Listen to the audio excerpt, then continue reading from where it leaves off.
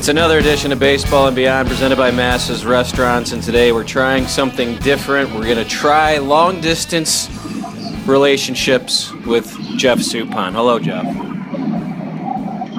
Can you hear me? Hello. Can you hear me? This is ground control to Major Tom. Ground control to Major Tom. Are you there? Actually, he's sitting right next to me. We're driving in his car. Let's say that we're doing that. Hello, Soup. How are you? I hear now you're in Kansas City for a big event. Tell us. No, we don't do that. But you told me you're going to be visiting with Garth Brooks. How do you know Garth? Well, from his foundation, Teammates for Kids. What he's doing is a baseball clinic at the Urban Youth Academy that they just built in Kansas City, and they're doing so I'll be there as an alumni of the Kansas City Royals, and hopefully there'll be a ton of kids out there tomorrow. So I came in early to watch a game, and I'll probably it's my first baseball game since I don't even know when in the major leagues, so it'll be fun. Well, we were at one last year around this time. Cardinals. I don't remember who they were playing, but boy, it was a hoot. I'll say that for sure. I was there, but I was more in the suite hanging out with all my teammates. I didn't really watch the game. That's a good point. But that was my last time last year. So I guess I'm good for about one a year. So I know you're very excited to be part of the podcast and this new venture where I try doing this remotely. Most of the time I like to see my guest, although I can see you over FaceTime almost. But almost, except I'm driving in my car and you can see me driving. So it's almost like reality podcasting. This is wow, it's just crazy how it works. And you loved doing interviews, I remember back in the day, right? This was like your favorite thing about being a baseball player. Well, second favorite. What was the first? Everything else was tied for first. So you talk like Tony. I love that line. I've used it since then, since 2004. When I heard it from Tony La Russa, I'm like, I think that's funny. I use it all the time too, but like people around baseball, I work with people who aren't around baseball, and they have no idea what I'm talking about. They go, "Oh, that's a good line." So it only works when You're very right. And having a restaurant for 10 years, I found out that baseball humor and everyday life humor is not the same. And a lot of my jokes that I chuckled at, they didn't even know where I was coming from. So I kind of eliminated it a little bit, but I always drop it on my kids. And so now they're going to be, they're 5 and 7, so they're saying things like a yard sale and things like that, and nobody knows what they're talking about. So hopefully I'm not hurting them. What does a yard sale mean? I don't know what that means. Like with somebody, like say, for example, you go to a yard sale and they got stuff all over the place. It's a mess, right? So it's just like, in school, somebody's walking around with a bunch of pens in their hand and they drop it. It goes everywhere. It's a yard sale. I'd never heard that. You're welcome. Thank you. And the audience thanks you too. The audience of 15. Actually, no, this has a decent sized audience. You were asking about it earlier, and like I said, we're trying to get all the older Cardinals, all my favorite Cardinals from the 2000s. And Soup, you were one of them. And you know that. Much appreciated. And you're legendary, so that's why I'm on your show. Ah, legendary. You had a long career. We'll talk baseball a little bit, but get back to some other fun stuff. But it's just crazy. Like, when you show up in St. Louis, it seems like everything changes. I know you've answered this a million times, and you said, well, yeah, I had Scott Rowland and Edgar Renteria and Matheny and Yachty and Edmonds, and yeah, it definitely changes you as a pitcher. But, I mean, was it just that, just being able to pitch in front of guys who can catch the ball because you were a contact guy? And is that really all it took for you to – it's not like your career was, awful. I'm not trying to be – but you played on a bunch of teams that weren't good, so you weren't getting a great winning record. Is that what you think of when you think about when you pitch for the Cardinals? Well, I would say this, and my statement always has been that, and that is the truth. Not to say that the other teams I was on didn't have great defense or didn't have a great bullpen. But those were 3 incredible years, and I think when you're the type of pitcher that I am, a number 3 or 4 starter, when the team plays well, your record shows that. And when the team doesn't play well, your record shows that. And I think I never changed the style that I was. I did little things, along the way, but I always pitched to contact. And when you play with guys that are like-minded, they want championships, they want to win. You have a city that wants you to win. You have a city that supports you.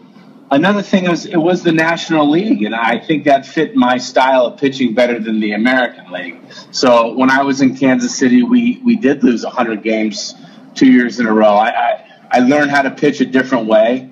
I threw 200 innings every year, so that was kind of my thing, and I kind of had to play for the no decision, kind of thing. Like that was almost a win at times, and it was just one of those things. So certainly, when you have other starters on your team that dominate, and you have an incredible bullpen, it takes a little pressure off you. I didn't have to pitch at a number one. You had Chris Carpenter, you had Woody Williams, you had Matt Morris. You had those type of pitchers in front of you, and it allowed me to just go out and do my thing. So I was kind of under the radar, which is totally fine by me. Any favorite, and I'm sure you get this a lot, but favorite Tony story? You're around him 3 years. You already said you quote him. I quote him all the time, too. It's amazing when you see tied for first or someone asks you how you're doing. Oh, ask me at 10 o'clock. Do you have any favorite, though, Tony story that you tell at banquets or fantasy camps or things that just sticks out? Something off the field or something crazy about that? He's so interesting to know about, and I just think I actually called him. He's going to be another one of these guys that I'm going to try to get on here over the phone, and it's just a matter of, well, how long do you need me? Well, what are you talking about? He's still the same guy. But do you have any great Tony stories that you always tell? Well, I learned all my Tony stories from the books that I read that he wrote. I didn't talk to him a whole lot, but what I loved about Tony was that he knew he was the manager, and I knew he was the manager, and I respected that, and he respected me, and we kind of just went about our business, you know what I mean? So I always appreciated that because he let you play. There was other guys that probably needed more attention than I did, and I don't know. It was just one of those things. But one of the ones I used to love was when you would ask him how he was doing. You mentioned that. How are you doing today? I'll let you know after the game. And so the way my mind worked, I was like, all right. And then obviously you're never going to talk to him after the game. So after about 2 or 3 times of that, I said, hey, Tony. All right, you just call him Skipper. But I would say, hey, Skipper, how you doing right now? And it buckled him. And he's like, I'm doing fine, Soup. Thank you. That's good. I never thought of that. And it's funny because I would see him every day, and I would know mentally not to say, how are you doing? And then you see him, and it's the only thing you can think of saying to him. I never thought ahead, and if I did, because I did want to do that. I wanted to make him laugh or make him chuckle, and you just couldn't really get that out of him. It was crazy. But you talked about being Go ahead. Go ahead. I'm sorry. No. Sorry. See, here we go. Here's the first technical glitch. No, you go. You hang up. All right, I'll go. No. Doesn't that get crazy when you talk to people and they can't get off the phone, and so every time you say okay, they say okay, and then you say goodbye, they say goodbye, and you say all right, they say all right, or vice versa. I'm like, let's just get off the phone. Bye. See you later. Don't get off the phone yet, though. I wasn't saying that to you. That's right. No, but what I was going to say was it was funny because we must have had the same taste in restaurants, because it was like every time, you'd be eating somewhere in spring training and you'd be, goofing around or whatever, joking around. All of a sudden it's like you see Tony walking around the corner and you're like, what's going on? And so it was funny. It became like a running joke. Like you always make a comment and you look around and see if the skipper's around, and but he was great to play for. I'm really thankful in my career that I got a chance to play for him. You mentioned being a third or fourth starter, which I think is interesting that you said that. Did you believe that when you were pitching? And what is that? Do you think guys, do they think like that? I mean, I can't imagine Lance Lynn walks around going, yeah, I'm the third starter on this team, even though he's probably the second. But you know what I'm saying? At some point, Mike Leake, probably would be considered a Suppan type. But I don't think he'd walk around thinking he's a third starter. Did you think that while you were playing, or is that... I mean, were you honest enough with yourself to say that? This is what I am, this is who I'll be, or was it always that way? Well, let me give you an example. In 1999, 2000, I'm with the Kansas City Royals, and my manager at the time, Tony Muser, who I, again, love playing for him as well, he asked me a question. He said, Sue, if you were on the New York Yankees, where would you be in the rotation? Or where would you be on the pitching staff? And I said, I'd be the number 5 starter, or I would be in the bullpen. And he said, congratulations, you're our opening day starter. And so this is why I tell that story, because you have to have a sense of reality. Nobody walks around like, hey, I'm the number 3 starter. I'm the number 1 starter. I'm the 5 starter. Okay? But that's how rotations work. That's how you think of it when you're the manager or you're in the front office. So certainly every time you're on the mound, you're the most important pitcher on the mound. It doesn't matter what number you are. Okay. Now, why he asked me that question was for the simple fact that some people, when they get put into the number 1 spot, and they're not a quote-unquote ace, they change. Like, they change their personality. They change their voice, it sounds like, too. They change their voice? Is that possible? Is that what's happening? Well, hey, yes, they could change their voice. No, but they get a little different, and they start putting more pressure on themselves to pitch at that level. And like I said, there's not 30 aces in the major leagues right now. So I just had a little more of maybe a sense of reality. I pitched within myself, and I was okay. Like that was fine. I mean, as long as you're on the staff, I pitched in the number 1 spot. I pitched in the 5 spot. I pitched in the 3. I pitched in them all. And I think that you just go out and pitch wherever you're told to pitch, and that's how it goes. Interesting. This sounds like a pitching coach talking to me right now, but we'll get into that in a second because that's what you're doing. But the 04 team, to me, I grew up watching this team from 1985 on, and the 85 team basically was like my birth to the team, and then 87 they hooked me. Like that's how I became like diehard baseball Cardinal fan. But the 04 team, I think, just holds a special place in everyone's heart here because I just never seen a team dominate every night. And it's just so sad that team didn't win. It just was a thud. What did it feel like to you to get that team, be on that team, watch a young Chris Carpenter win 15, and then he's not around for the playoffs, but you guys still roll through the playoffs until you get to Houston, obviously. But what do you think of when you think of 04? Is it like, wow, what a great team, or oh, what a huge miss for me? Well, I will say this. As a player before St. Louis, I was just learning to scratch and claw and grind it out. You know what I mean? And then when I came to St. Louis, especially that year, it was like I had to learn how to expect to win, and it changes you immediately. Once you have that feeling, you want it every single time you go. When we went into any game, and every game, I should say, there was a strong sense of how are we going to win today?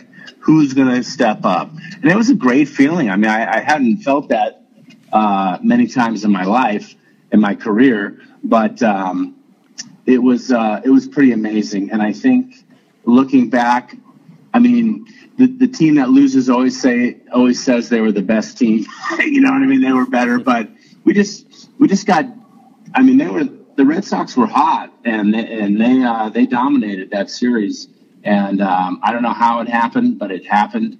And but we were by far the best team, in my opinion. I just think people may forget, because we'll get to 06 in a second, but you pitched in 2 Game 7s of NL championship games, and the first one is against some guy named Roger Clemens. You're facing Carlos Beltran, who's hitting .600 against the team. That year, that game is one of my favorite games because you come off Edmonds' home run the night before, then you guys are in a pickle already, and then Jimmy makes that catch, and then Roland hits the home run, and I just have never seen Busch Stadium shake like that. What was it like for you just kind of gearing up for that game and knowing it's, this is the first time the Cardinals are going to the World Series since '87, and it's pretty much, it's all on your shoulders, Soup. Go get them. You versus Clemens.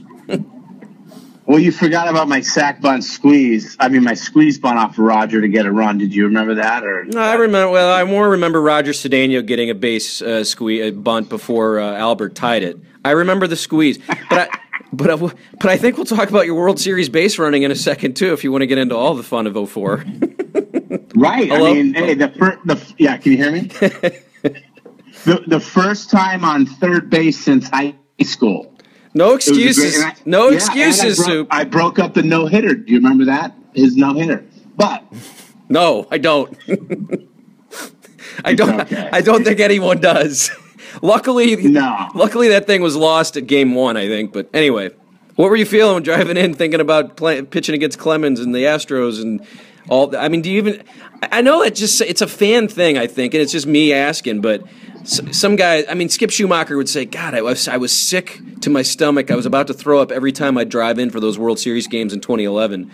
Sometimes I think some guys are like that, and I wonder, I feel like you weren't, but maybe you can be honest here and say you were.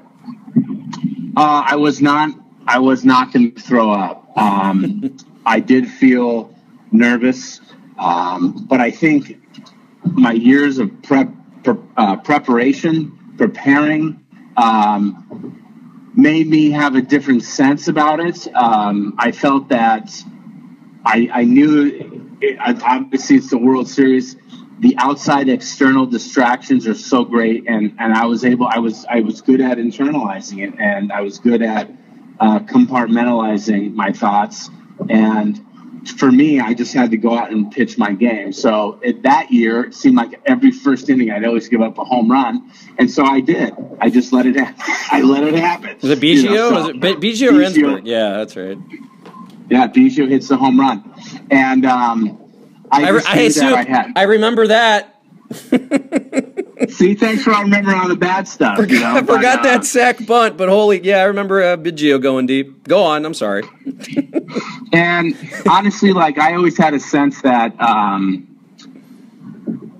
I know what it is when you pitch. You basically have you're going to walk people, give up hits, give up runs, and once you're willing to accept that, then you're willing to do what it takes to not allow it to happen. And that's where I was at most of my career, So I was like, all right, hey, I'm not a 15 strikeout guy, I don't throw hard. I'm going to give up hits and walks.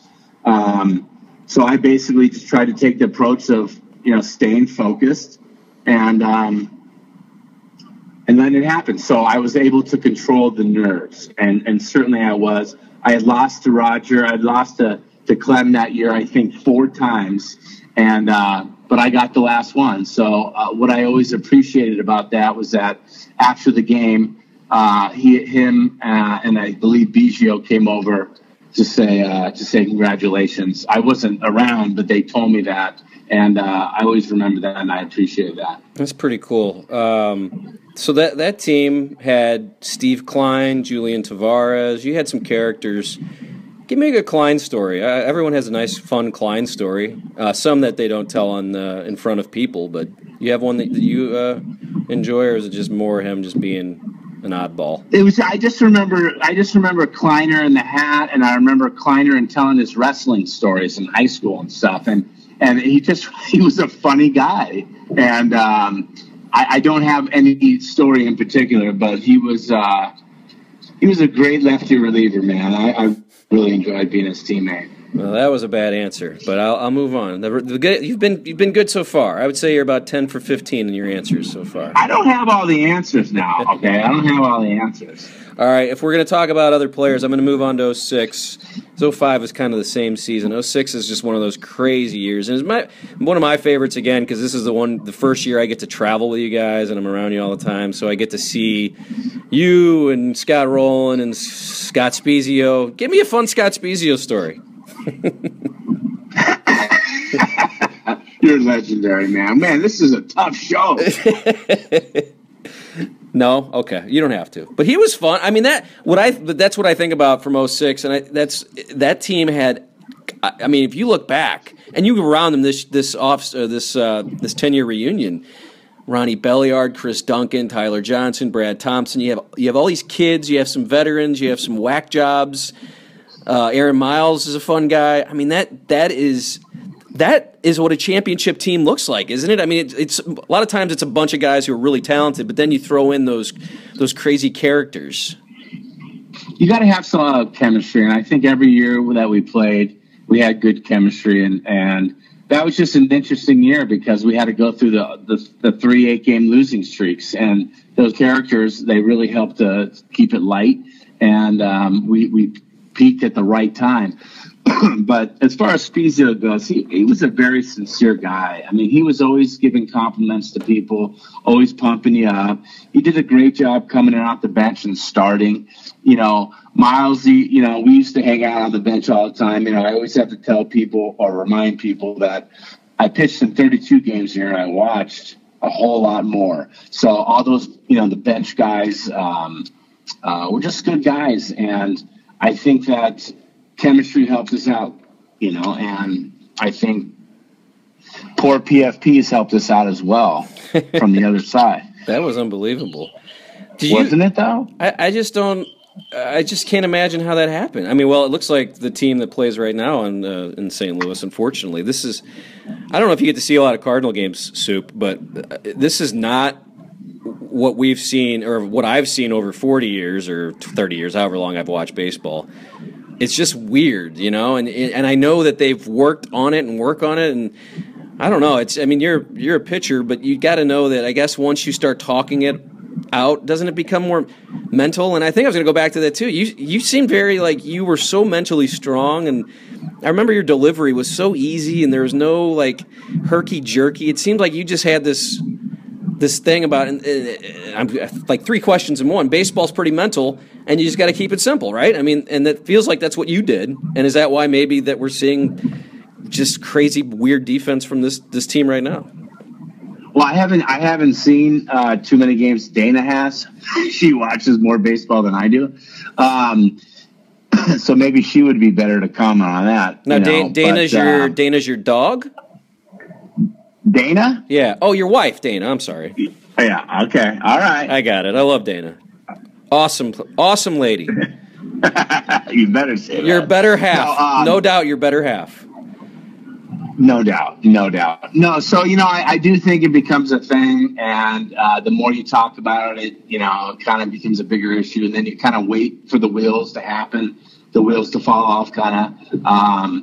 But certainly everybody works plenty hard at it, and it's not like nobody's going out there to make errors on plays like that. So it could just be a thing. It could be a little funk. It could be a trend, and you hope to eliminate that as quickly as possible.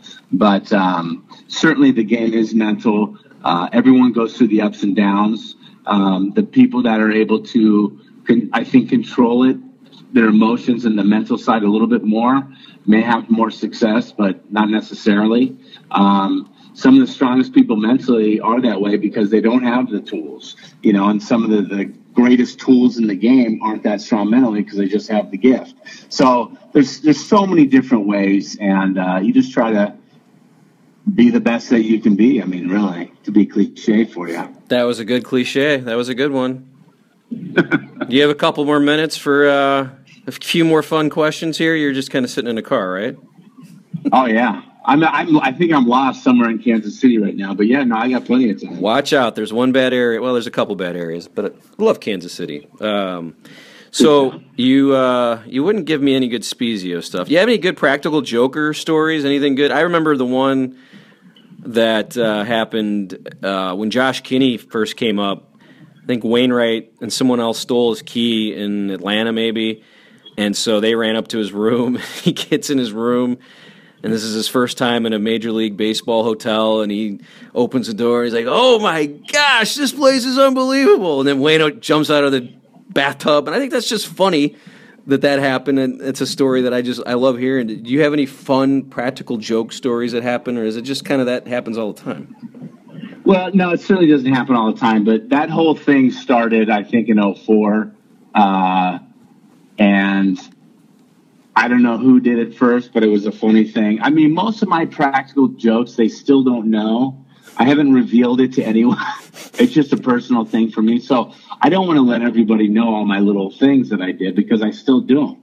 And it may come up again, and I don't want to reveal anything. But those are things that when you're around each other for as long as you're around each other, they happen, and it becomes this becomes a thing, like little games you play or whatever. And but I also forgot a lot of the things I used to do. I have to be in the moment. Like, so you asked me a little bit about coaching. So all of a sudden, like, things will come to me as I'm coaching, and it's just one of those things. I don't even know where it came from, but I remembered it from that. It's something I did 10 years ago. But right now I can't recall anything. So I'm not like a good recall guy. You know what I mean? You're definitely you're a different guy. I got to say that you were one of my favorites. I remember we'd do these interviews and you'd be all worried about your sinus problems or, did I answer that right? Let's do that again. And we'd be in there all day trying to get the right answer from you. That was just trying to do it right. I'm a severe allergenic. You don't have to. I don't feel. Hey, you could bring it up all you want, man. It is what it is. No, I have the same. I have a bad sinus thing happening right now, and I'm sure everyone cares. See, and that happens, man. I'm not going to make fun of you for that, but you can make fun of me. That's cool. I wasn't making fun. I was noting that you would definitely be angry at yourself that it was happening, and you want to answer the question again because you're having an allergy attack. It happens, man. I mean, Kansas City and St. Louis, bad allergies. Where did I spend most of my career? Almost 8 years in St. Louis and Kansas City. So that's pretty bad. Take your Claritin. That's all I can say. But you sound great. Thank you. I just had something like 2 weeks ago that just killed me. But Zyrtec and Flonase in the morning. That's what I've learned is I do it every day, and it has seemed to work. All right.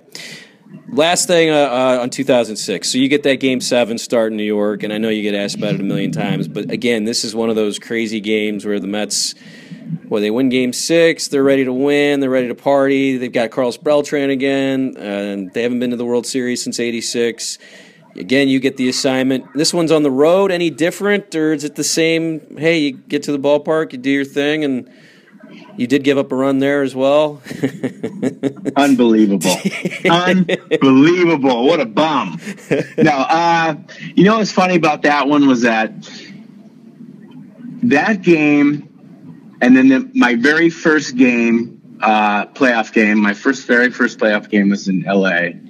A clincher. By the way, you pitched a clincher in that one as well. Gotta give you props for that.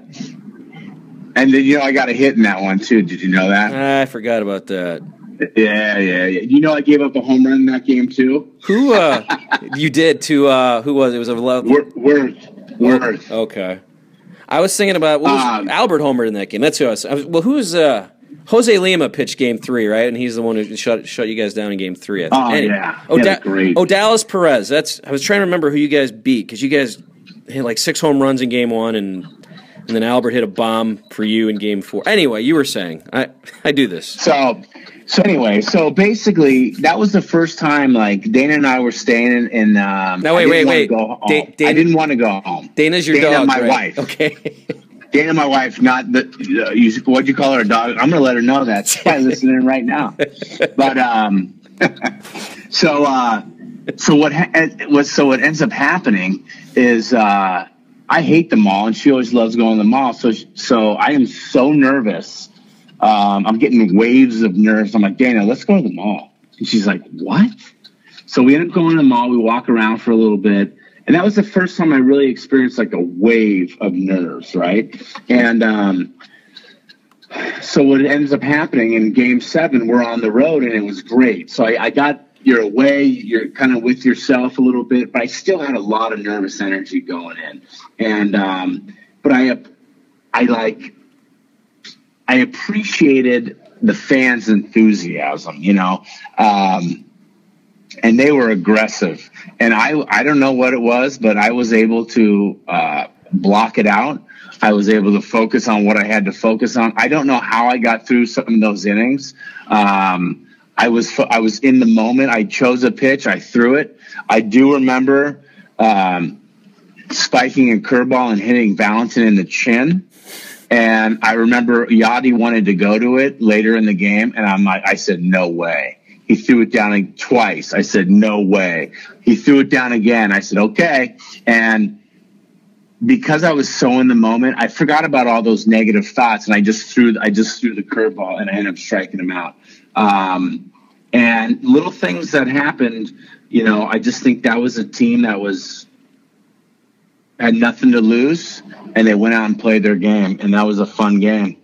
And obviously I do remember, Andy Chavez coming up. So he makes the catch.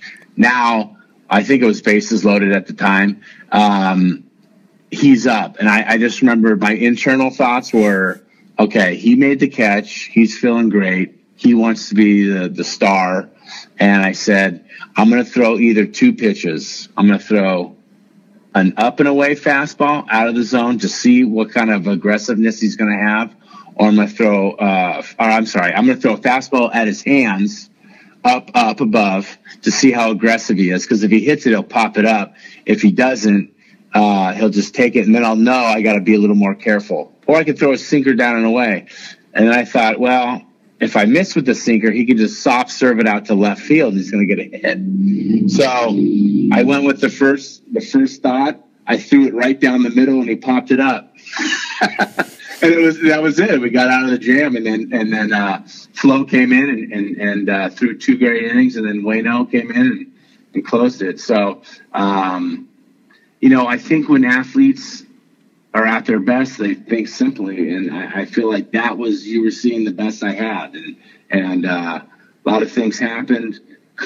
I could allow myself to go the other way, but I really felt I was playing for the team, and I had to help my teammates in this moment, and I was the guy on the mound. It's really cool listening to you talk about it, because it does take me. I was at a bar watching it, but it takes me back to watching Shocker. it. Yeah, believe it or not, I was enjoying some.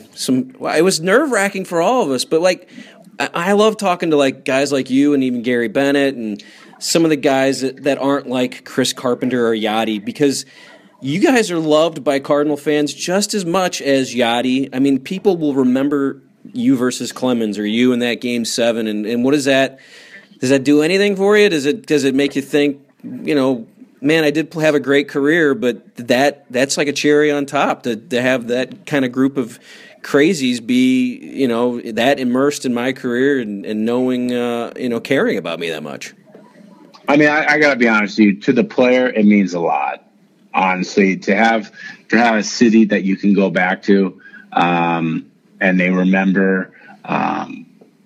Certainly they're not going to, as a player, they're going to see it and they're going to recognize you and they're going to, say hello to you. But, when you're done playing, nobody cares, right? So it's nice that you have that moment, that memory. I'm glad. I'm so thankful. I would have been happy in my career, but to have that opportunity. When we went in 2004, I was on a lot of losing teams. I never even thought about making the playoffs. I just was like, let's just get through the year and try to have the best year we can have. And then when we went that team was so good, you go to the World Series and you lose. And I'm like, I never wanted anything more than to bring a world championship to St. Louis after losing one, because it was a magical year. And then boom, 4 games, it's over. And you're just kind of like, what just happened?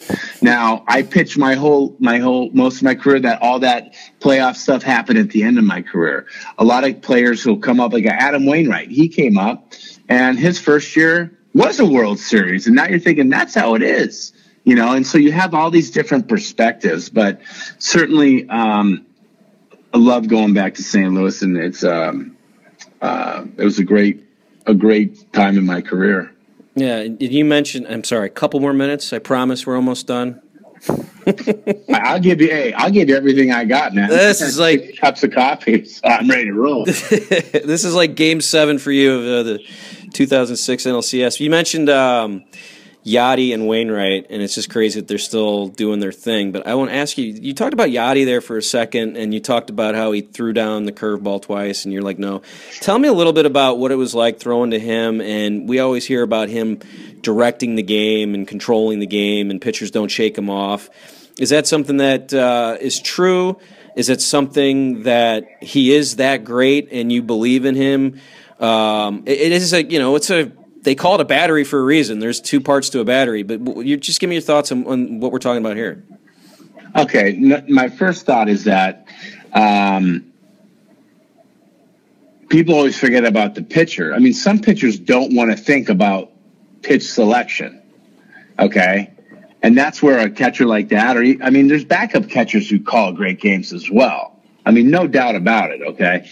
And there's some pitchers that want to call their own game. I mean, there was 2 years in St. Louis where I'll just say at least 1 year, I called every pitch from the mound. Okay, and I was exhausted. But how do you do that? Is that just with the glove, with the secrets? Okay, you're right. I forgot. You're like David Blaine. You have practical jokes that you can't talk about. That's right. No, you can't reveal your secret. I can't tell you all my secrets, but you can do it from the mound. I mean, pitchers that do it, they know they do it. Okay, so now my first year in my first year in St. Louis. Mike Matheny came out to me. He's like, Soup, do you not like me? Do you not like me catching you? I'm like, what are you talking about? Because I always got our backup catcher. And he said, or I said to him, I go, dude, one of the reasons why I came here is I wanted to throw to you, And now moving into the playoffs, he started catching, obviously, me then. And it was such a relief, that you could be on the same page. If I shook once, he went to the sign I wanted to go to. Okay, so now that's just an innate thing, and the guys who are smart and they know the game, they watch the game, the catchers obviously see a lot of what the hitters are doing. So now Yadi comes into that. Okay, so you got Mike Matheny, this great receiver, this great work ethic, great guy, mentoring Yadi, right? And so Yadi's getting some playing time and this and that.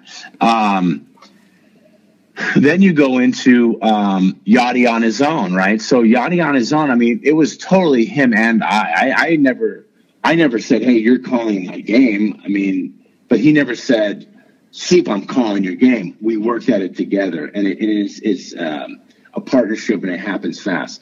One thing about Yadi was that he had an absolute cannon, and I didn't have to worry about how high I lift my leg, and I could actually focus on the pitch itself. And Mike was that way as well, but Yadi's arm was better. And it takes a lot of pressure off pitchers. But the thinking, the guys that want to call, go with their own selection, then they work together. What I liked about both of them is that, Mike and Yadi, they would come out and talk to you, and vice versa. I used to have to call time, and if I had to call time about a pitch, I would meet them halfway, And I remember them telling me when I went back to St. Louis in 2010, they're like, Soup, you work too slow. I go, well, I don't have 3 above average pitches that I strike everybody out. I mean, I don't. I have 4 pitches. They all make themselves better. And so catchers, good catchers, especially guys like Yadi or Molina, they know the style of the pitcher, and that's what makes that pitcher successful, the team successful, and Yadi successful. Interesting. Like I said, the talk of a pitching coach here, it sounds like. You think? Maybe a little bit. I'm going to ask. I promise I'm going to ask you about that. But one last thing. So we talked about Yadi was on that team. Waino in 2006 obviously closes out many of those games and becomes a starter. And it's just crazy that he's still doing his thing, this long. He's going to probably retire a Cardinal, as will Yadi. What's it been like seeing a guy who, every time when I watched him and I thought he was struggling, I'm like, okay, he's hurt. Like, I just couldn't believe the guy with that much talent could be, not getting guys out. And now it's kind of hard to watch because I'm not a pitching coach. I can't tell if he's hurt, and I don't know. You said you don't watch a lot, but it's just been a struggle the last couple of years, coming off injuries, and he's 35. I mean, how weird is it to watch a guy who can be dominant, just not be dominant, and then the guy? I mean, is there anything you think of when you think of Waino and possibly what's gone kind of not wrong, but 10 hits in 5 innings every game is not the old Waino we remember. Well, I mean, certainly. Hey, look, let's talk a little physiology here, okay? Okay. Your body changes every 7 years. That's what they say. I don't know who says it, but somebody says it. Maybe it's the scientists. I don't know. So anyway, your body changes, and you're playing, and you're running at race car levels. Okay, so your body's, it's hard to maintain that for 20 years. Okay, so you're not going to be the same guy. Okay, so George Brett, his last year after playing 20 plus seasons, wasn't the same George Brett when he was in his third year prime. You know what I mean? So, and Adam Wainwright is he's going through changes. His body's changing. Maybe he's not feeling the same way about pitches. Maybe he's not recovering. I don't know. But certainly I think, like, when I recall my own career, like, I would say 28 to about 33, 34, mentally and physically, everything was lined up for me. Like, I felt strong. I felt I had good thoughts. I made pitches. At the end of my career, my mental was strong and my physical was decline in skill. In the earlier part of my career, my physical was better than my mental.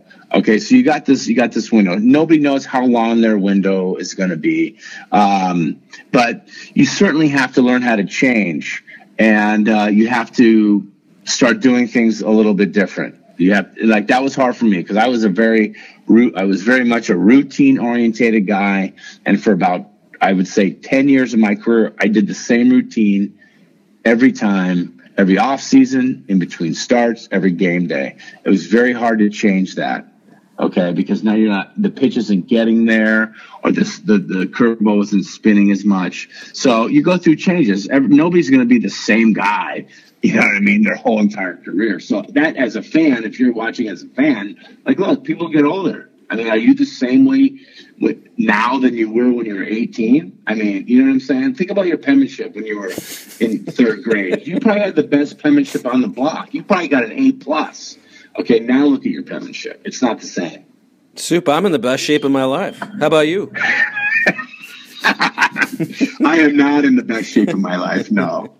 No. All right, so I'm going to wrap up. I really appreciate you. I did not know we were going to go this long, but you're so fascinating. I don't mind at all, man. Well, maybe I'll cut this. Hey, I'm here for you, man. You want to do 3 hours? I'll do 3 hours. Oh, good. Let's go back to 1995 then. Just kidding. I don't think. Okay, 1995, July 17th was my major league call-up from Double-A. She went from Double-A to Boston, right? Right to the big leagues. Yes. To the show. And then, what is that? To the show. The kid said. To the show. Yeah. Now, Keith Lockhart, my first major league hitter. Okay, I'm 20 years old. Boston Red Sox, Kansas City Royals. First pitch, bam, strike. Okay, I'm a strike thrower, right? So now I'm kind of a little bit of a pitcher too, right? So 3-2, I'm going to throw a BP fastball, get him off my fastball because I throw so hard, 92, 93 at the time, which wasn't hard. But anyway, so I'm going to throw a BP fastball. I throw a BP fastball, cut a little bit, Patakaye, pesky pole, first batter in the big leagues, home run. A little foreshadowing for you. Interesting. I did not know that. I didn't even get to look that up. I would have brought that up right away. I know you would have, because you like, you use people like to do that, bring up all the bad stuff. Use. I revel in negativity. That's what us podcasters do. I never did. I was a rights holder, so I had to do all the fluffy, positive. You bring in. Let me think of who. Anthony Reyes went 1-14 in 2007. So in 2008, you bring him in. Anthony, you really June was really good. You got a lot of room for improvement. I mean, what'd you learn? There's nothing wrong with that. What'd you learn? But hey, do you remember 2000 and what year it was? 4 maybe 5. You were the executive producer and I was the editor of the video that we did in spring training. I mean, do people remember that? Because that was awesome. No, but I will. So for folks listening, Soup right away showed a liking to video production, and I think that's how we became friendly. I wouldn't say friends. Yeah, I'd say fast friends. That's what I would say. But then from that point, that point on, I owed you every year because you're like, hey man, remember when I let you come into the studios and you edited it? I'm like, all right, what do you want me to do? You held me hostage. Held me hostage. Well, this is the best. This is my podcast, so I get to tell my stories too. But my favorite story I get to tell was okay. No, this is funny because you're involved. That's why it's funny. So in 2006, as I mentioned, I got the chance to travel nonstop with the team as I was working for Fox Sports Midwest. So as we get closer to the end of that season and when you guys kind of run through the playoffs, I start talking to you.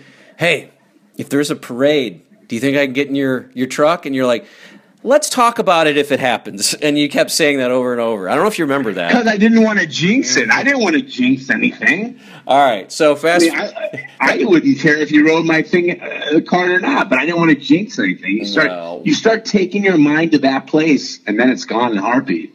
Well, fast forward to the parade day, and now I've decided I'm not going to bug Soup. He did say I could ride in his truck. Or I can't remember if he said I could, but I'm just going to leave him alone, and I'll just go out and enjoy the parade myself. Well, here comes a text from Soup.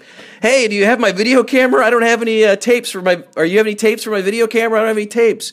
And I said, yeah, I'll get those tapes only if you let me ride in the truck. You're like, yeah, just bring me the tapes. So I get to your truck, I give you the tapes, and you look at me, and I look at you and your family, and you're like, all right, see you later, Brad. But I did promise you those tapes. Yeah, but you promised me I'd ride in the parade too. But what a jerk I am, man. No, I knew. I did get to ride in the parade. Postscript to the story. So yeah, because you said, "Oh, you know what, Soup? Don't worry about it." Who'd you go with?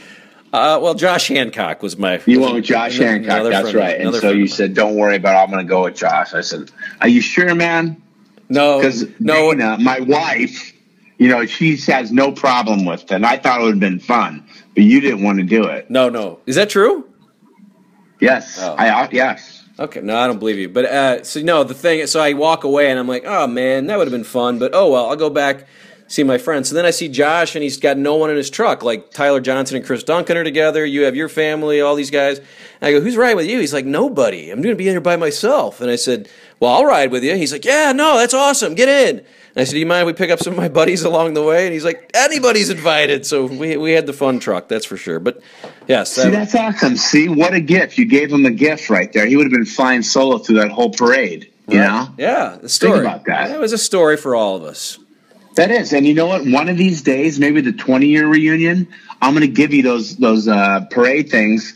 I found 2 of them. I don't know how many I took, but it's funny. I didn't get that many people. People shy away from the camera. You know what I mean? When you're behind the camera, people shy away. But there's a few guys that stepped up.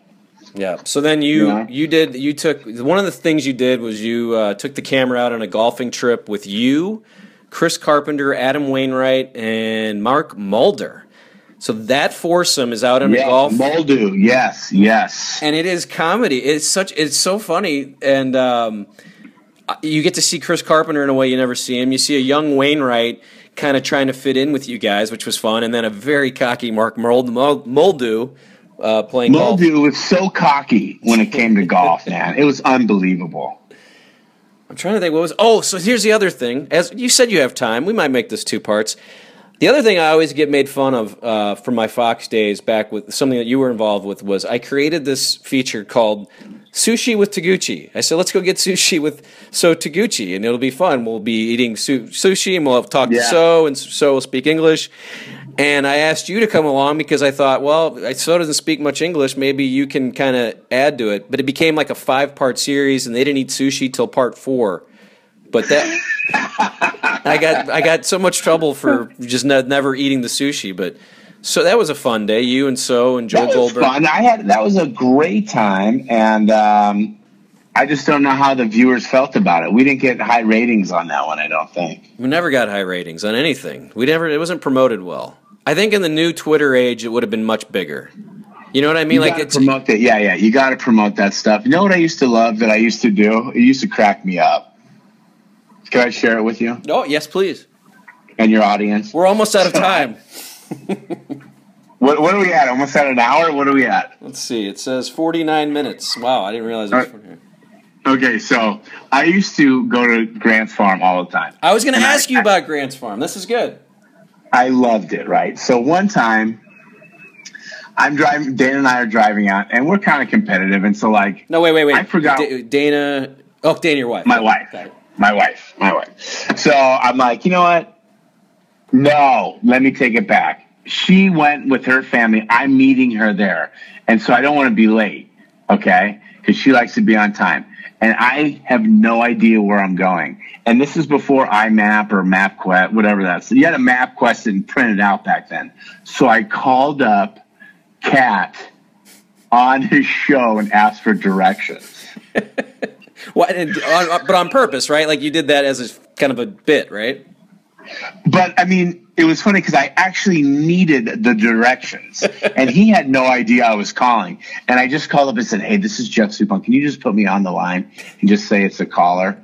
And so I called him. I said, "Hey, Cat, what's going on?" And who was the other guy that was there? The Martin Kilcoyne and Tim McKernan were the guys at that time. McKernan, yes. And so, and then I said to him, I was joking around. I said, "Hey, listen, the reason why I'm calling." I said, I need directions to Grant Farm. And so he ends up giving me directions. We talked the whole way there. But it wasn't like, I mean, I was serious. I didn't know who to call. And I knew his show was going on. And I knew I could get on the line. And so I called him specifically for directions to Grant Farm. But that's still talked about, though. They still. How do you like them apples? They still mention that, and then I think on that show also you revealed your. I don't know what the deal was with the unknown DJ. Maybe you can explain that. All right. Well, I didn't get in a lot of trouble growing up, but I had some. I did some funny things from time to time. So we used to call our friends, and I would call up like a crank call almost.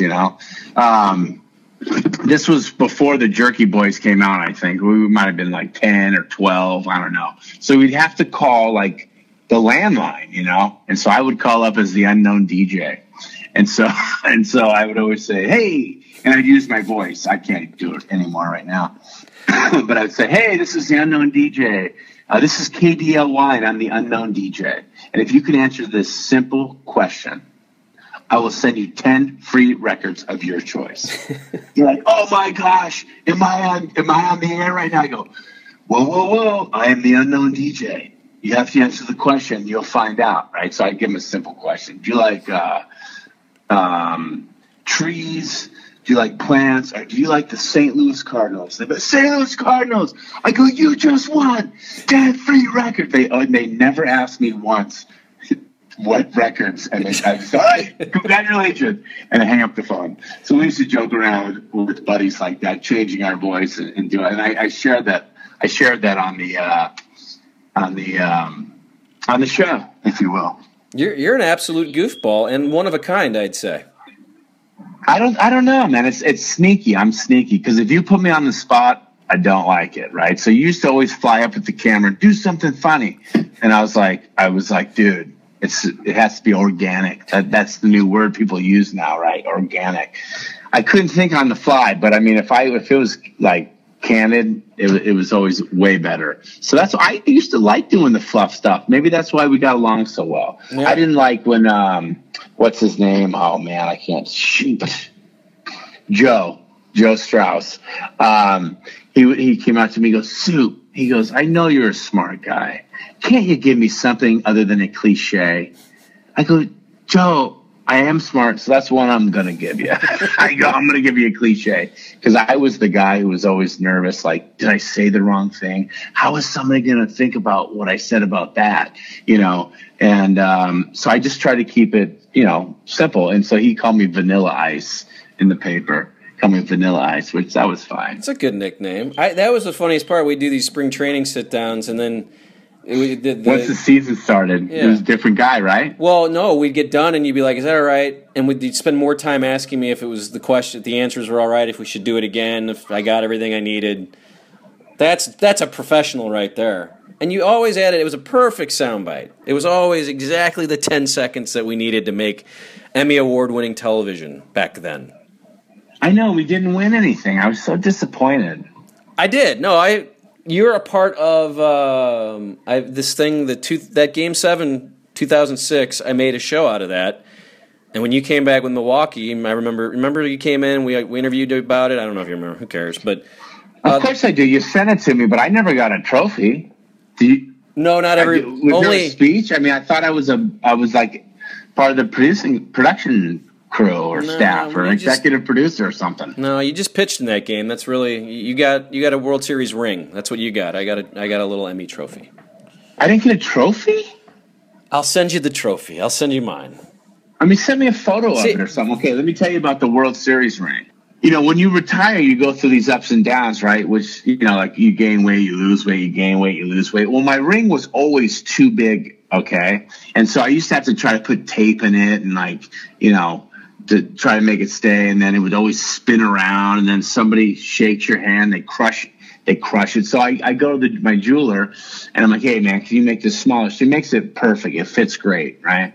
And then you gain a little bit of weight. Now I can't get my World Series ring on. It's bugging me. And so I go back and say, hey, can you make this bigger? And they're like, well, the more times you go back and forth, it's not going to, my great. Because those rings are so big. It's hard to get the right size. Do they know? So you're a yo-yo dieter. I mean, just say, listen, I'm on a new thing. Yeah, I'm a yo-yo weight guy. So I wear it as a pinky ring. I only wear it when I, you know, usually if I put on a suit or something. But I drop a World Series pinky ring. It looks kind of funny. But you're anyway. Like Mr. T. Yeah, Mr. T starter kit. You're right. Man, well, this was too much fun. So let me ask you. Yeah. Let me ask you, since we probably got about a minute left. How do you think the interview went? I think it was great. As you know, I'm a huge fan. I always thought you were a great interview. I think we started off a little too serious, so hopefully people got into the whole second half of this where we had a little fun. And I'm appreciative that you actually are the first guest over the FaceTime or the phone. I like doing these in person because I like to see the person, and you know we had those little mild interruptions where we're both trying to talk over each other, and I just feel like it's a little weird, but I think once we got going, I think I'm going to give it a B+. Is there anything I could have done better?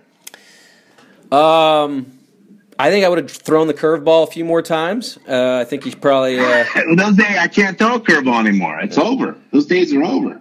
No, I think you were perfect. There was a few times you may have gone on and on. Maybe you could have cut your words a little bit. But I don't think we got Vanilla Ice. Yeah, I don't think we got Vanilla Ice today for sure. All right, so what I'm going to do is I'm going to go back. I'm going to clean up some of my stories, make them a little shorter. That is a tendency, I think. You get a little bit older, you add a little bit more to your story. You give too much background, which I know I do that. I learned that from the restaurant because after telling your story 300 times in restaurants, you're like, dude, you got to clean that story up. So I apologize for that. I'll get better for the next time. And now Soup's... If there is the next time. No, maybe it's up to you, man. I appreciate it. Now, you had a New Year's party all the time out there, and I'm very mad that I never made it. Now you have kids. Do you still do the New Year's thing or no? We did one New Year's Eve party with kids and never again. It was too much. But you know who did come out? El Rey, a.k.a. Anthony Reyes. We just talked about him.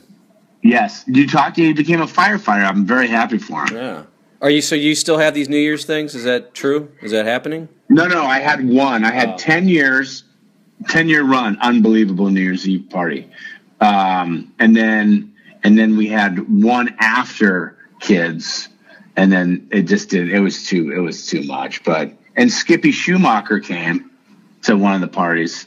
You ask them how the party was. They know how it was. And you did actually. Now this, I believe, is a real invite, not like the parade. You actually said, "No, come on out." And this one I believed you, and I just didn't want to go. I didn't want to fly all the way out there because then I would if I get there and you're like, "What are you doing here?" It would have been real awkward.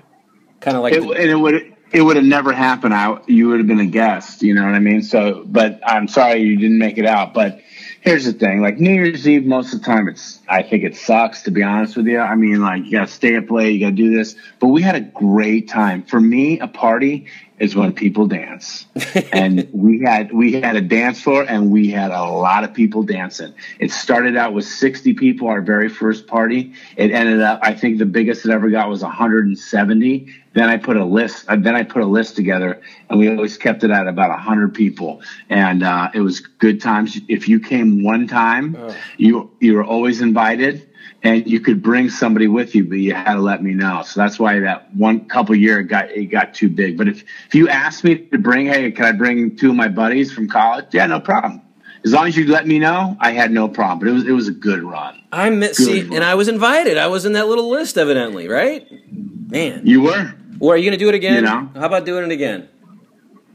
You know what? You can't take it. You can't recreate. You can't recreate. I tried it. It doesn't work. You know what I mean?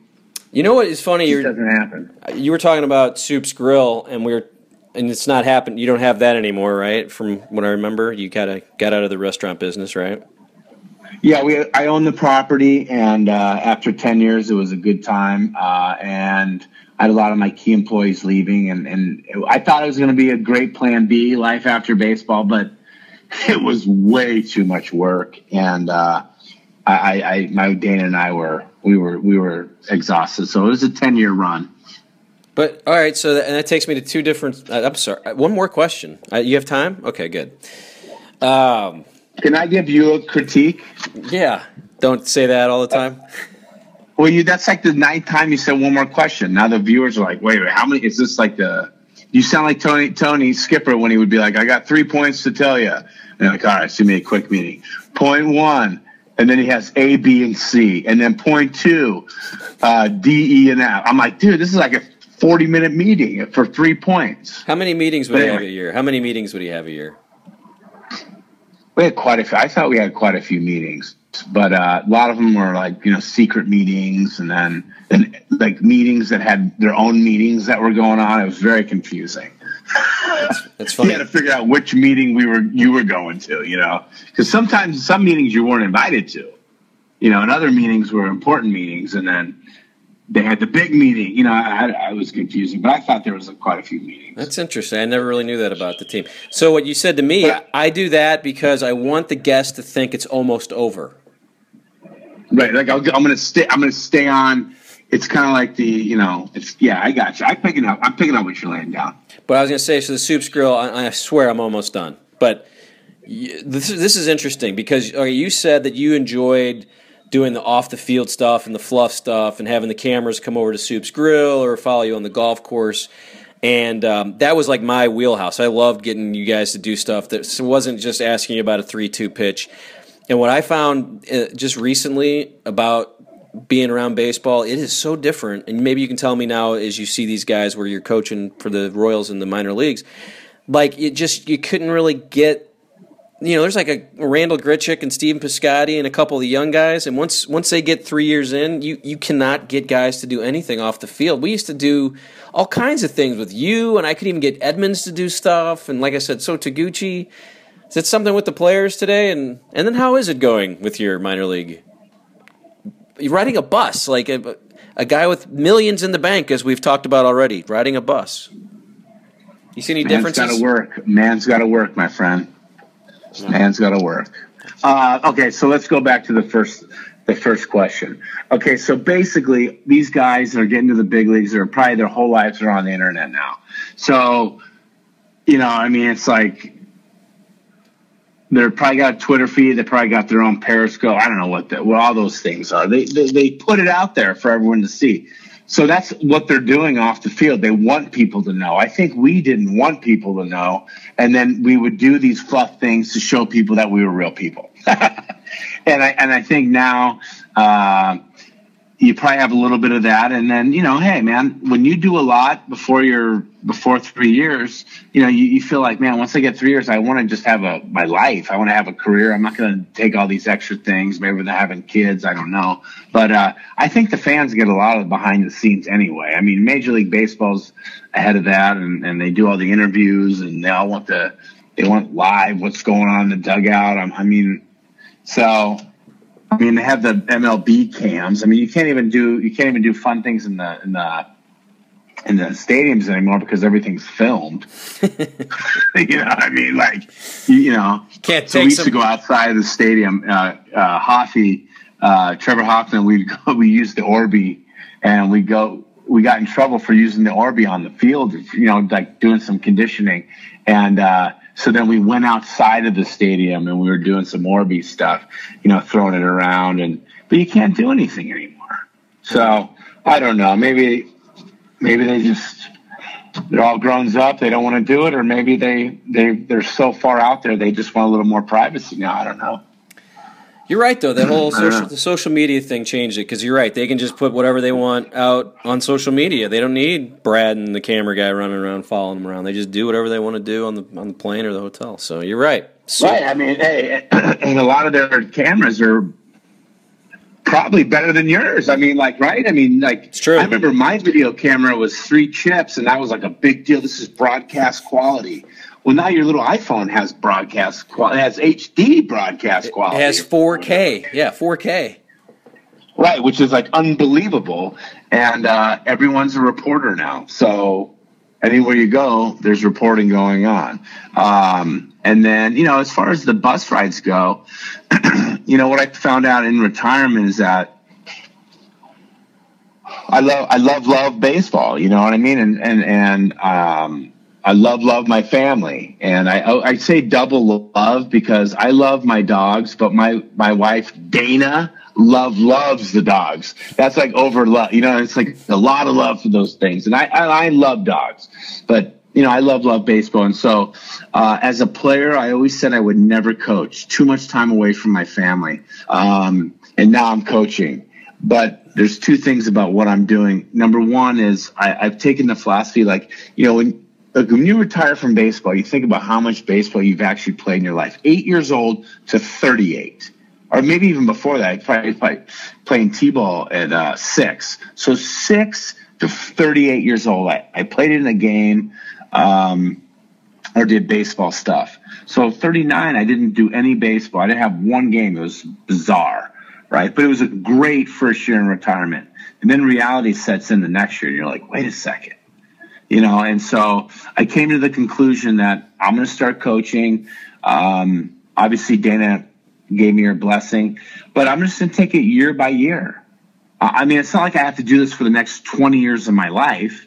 I mean, I'm only 42. And then the Royals are a very good organization, and they're allowing me to coach the short season, which is in Idaho Falls.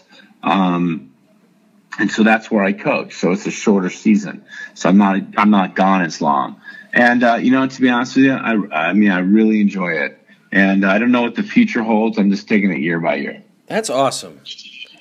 Well, I thoroughly enjoyed our conversation, which I always do, but I didn't realize we'd go this long. But I appreciate you just taking the time, sitting in a car, hanging out and talking to baseball and beyond. And I assume the next call I'll get is from you with Garth Brooks telling me Garth wants to be on this. And Reggie Sanders, one of my all-time favorites, Reggie Sanders. I can probably get Reggie. I don't know. I don't even know if I'm going to see Garth, but I would assume I would see him for a few seconds. But all I got to say is you might owe me a quarter tank of gas, okay? Because that's how much gas I've gone through in this hour, okay? No, I'm just kidding. Well, I mean, it doesn't cost you anything. Call me anytime. You're the man, Soup. All right. And Baseball and Beyond is presented by Massa's Restaurants in St. Louis. You ever go there? Were you a fan of the pizza and the pasta at Massa's Restaurants? I used to love it. Didn't go in too often, but... Did a lot of pickup? a lot of to-go, a lot of takeout. What was your favorite location? The one next to that big place. What was it called? Baseball and Beyond is presented by Massa's Restaurants. We thank Jeff Suppan for all of his time. That's going to do it. We appreciate you listening. Tune in next time.